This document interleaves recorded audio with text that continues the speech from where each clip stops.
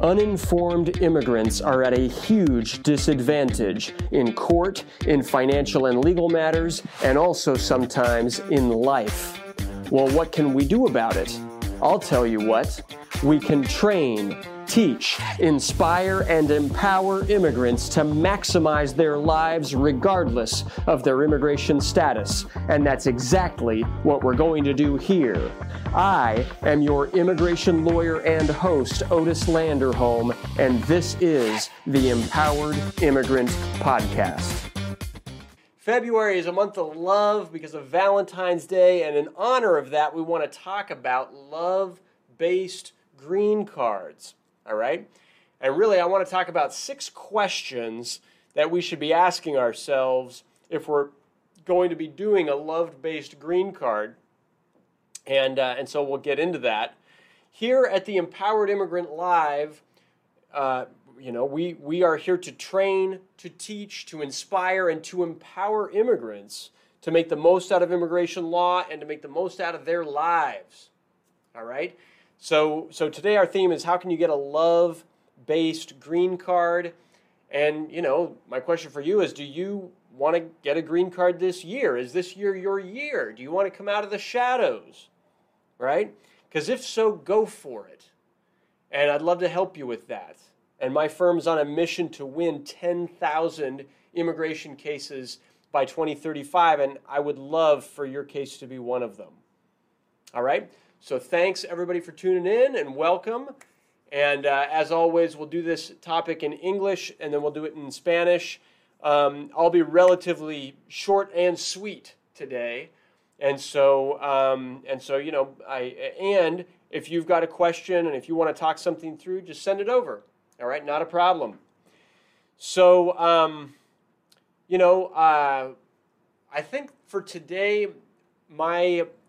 what can I say about love? I don't know. Last time I did an empowerment tip about love. I'm a guy who's in love. All right, I'm a guy. I love my wife. I love my kids. I love life. Every morning I write in a journal the people that I'm grateful for. And I just come at, I just prefer to start my day thinking like that, And that's not to say, hey, there are things that are going wrong, aren't there? Right? Like there are things that are like not ideal in the world and outside and in the relationships that we have perhaps, and certainly at work perhaps, things might not be ideal. They might not be quite where you want them. But man, if you just took a moment every day to think about the people that you love, think about the people that you're grateful for, think about, bring some feelings of positivity to your own life as like a discipline. Hey, it might just help make everything else better. It's like you keep things in perspective.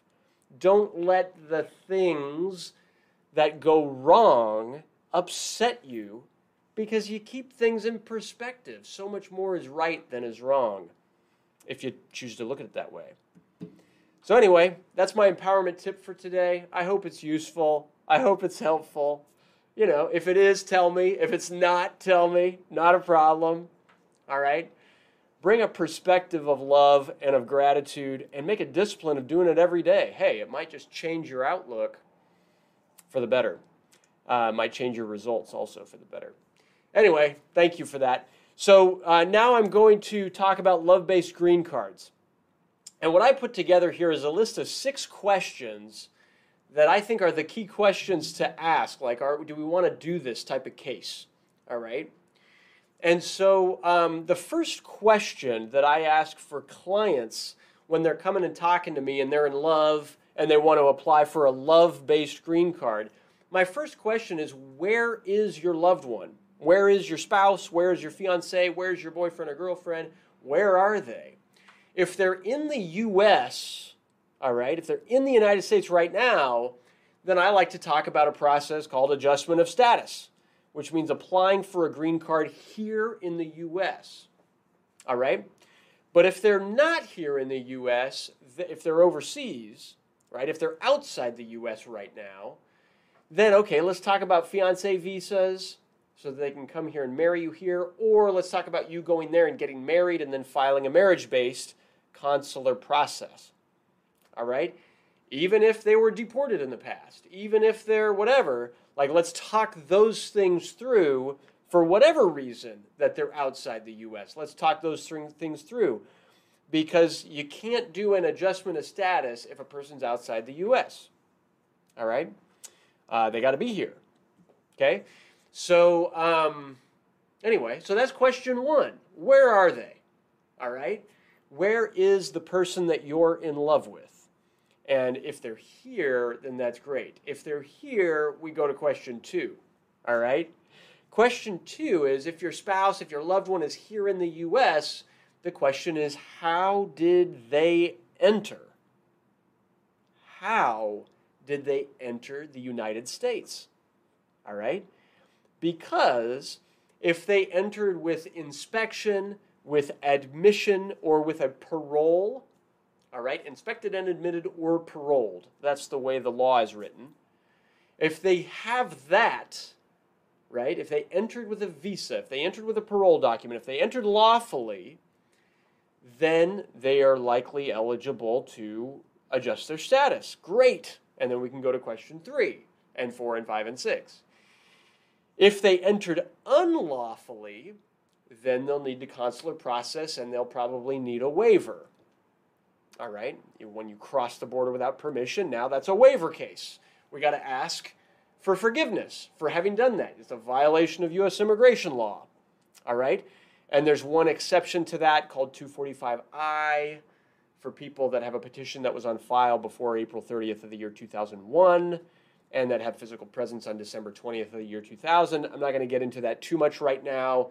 If you know about 245I, talk to an immigration lawyer. Call my office. We'd love to help you analyze that to avoid the waiver process and still be able to adjust status even if you entered unlawfully. Okay? So far, so good. Question 1, where is your loved one? And question 2, if they're here, how did they get here? How did they enter? All right, those are the first 2. Question number 3, right, is a huge question. And that question is your spouse or loved one, quote unquote, admissible? Is your spouse admissible? Right?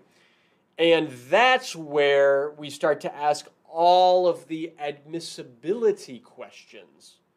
Have they ever been arrested? Have they ever used drugs, including marijuana? Have they ever filed anything with immigration that was not true? Right? Have they ever helped another person enter the United States without permission? Have they ever falsely claimed to be a United States citizen? Have they ever voted in the U.S. Unlawfully? Have they ever received military or weapons training? Have they ever belonged to a totalitarian or a communist party? Do they believe in the overthrow of the government of the United States? Have they ever applied for or used public benefits?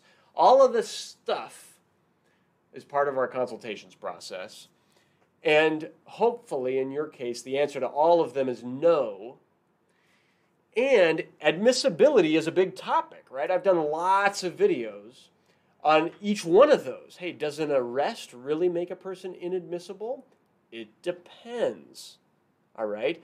Does bringing another person into the United States without permission make a person inadmissible? Yes, and in some cases it's waivable. You can do a waiver. Can falsely claiming to be a United States citizen be waived?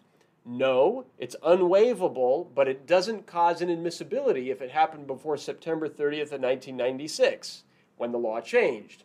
After September 30th, 1996, it causes inadmissibility. Okay? Permanent inadmissibility with no waiver available. Okay? All of these things, it's like we got to talk them through because there's nuances in the law that we've got to work through. Okay? But that's question 3. Is your spouse admissible? Hopefully the answer is yes across the board because there are none of these like red flag type issues.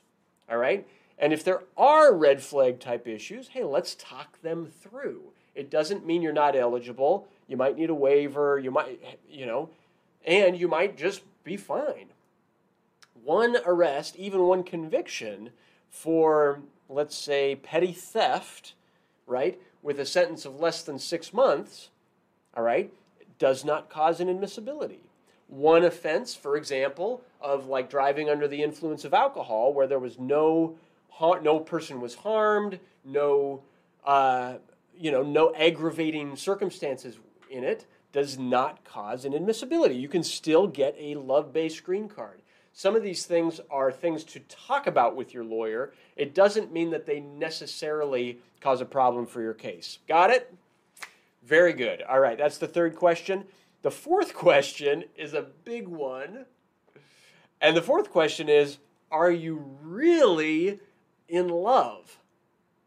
Okay, are you really in love? And what do I mean by that? I mean, don't fake it. That's what I mean. Don't fake it. Don't say, hey, I'll help you get a green card, right? I'll help you get a green card because I want to help you to get a green card, but I'm not really in love with you.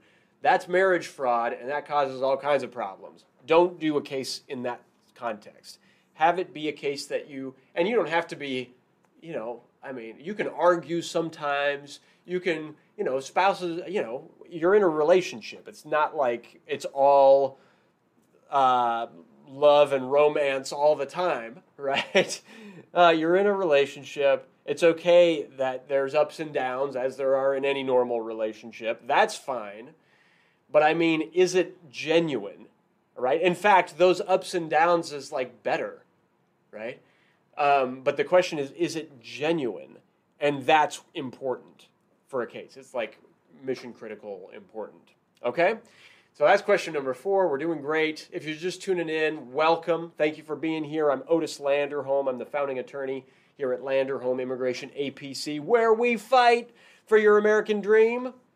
And we're talking about love-based cases, all right? Are you in love? You want to help out your loved one to get a green card in the United States? Hey, I'd love to help you with that, all right? And we're going through the questions. Question number 1, where are they? Question number 2, how did they get here? Question number 3, are they admissible? Question number 4, are you really in love? You're not faking it, all right? The 5th question is, are you ready to get a lot of documents in order? Okay, are you ready to get your documents together? Marriage license, document the bona fides of your relationship, get your tax returns together. You'll need to go get a medical exam, lots of other paperwork to start going through to put the case together. All right, this full packet is about this big.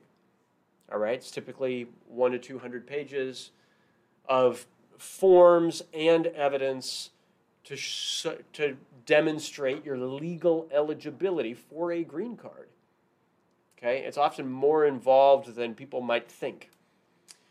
And then number 6 is, are you ready for a long, slow government process? All right, like long, slow. These are long, slow processes. People ask, hey, can we expedite it? No, we can't expedite it. People ask, hey, is there any chance it's going to go faster? Yeah, sometimes it goes faster. This whole process, when I first started, it takes 6 to 8 months to get a green card. Right now, it's taking like 1.5 to 2 years, all right, for a straight up, normal, marriage-based case, just because there are so many cases right now in the government's backlogs. Got to be ready for that. Okay? That's it. That's it. That's what I wanted to cover today. If you're here with me, thank you so much for being here with me. If you have any questions, now's the time to send them over, right? And I really appreciate your being here. If this was useful, if this was helpful, please give us a thumbs up, a like, a heart, whatever, on the app that you're watching us on. If you want more videos about immigration-related news, updates, law, the best way to do that is to subscribe to our channel in YouTube and hit the notifications bell, all right? And if you have an immigration case, hey, please give us a call. We are here to help. We would love to help, all right? So that's it for today. Thank you all so much. And yeah, we'll see you next time on our next episode of the Empowered Immigrant Live. Again, I'm Otis Landerholm, founding attorney here at Landerholm Immigration APC, where we fight for your American dream. Elvia, I see you here on Instagram. Thank you so much for being here. Everybody who's with us here on YouTube, thank you for being here. And TikTok, LinkedIn, what other platform? Facebook.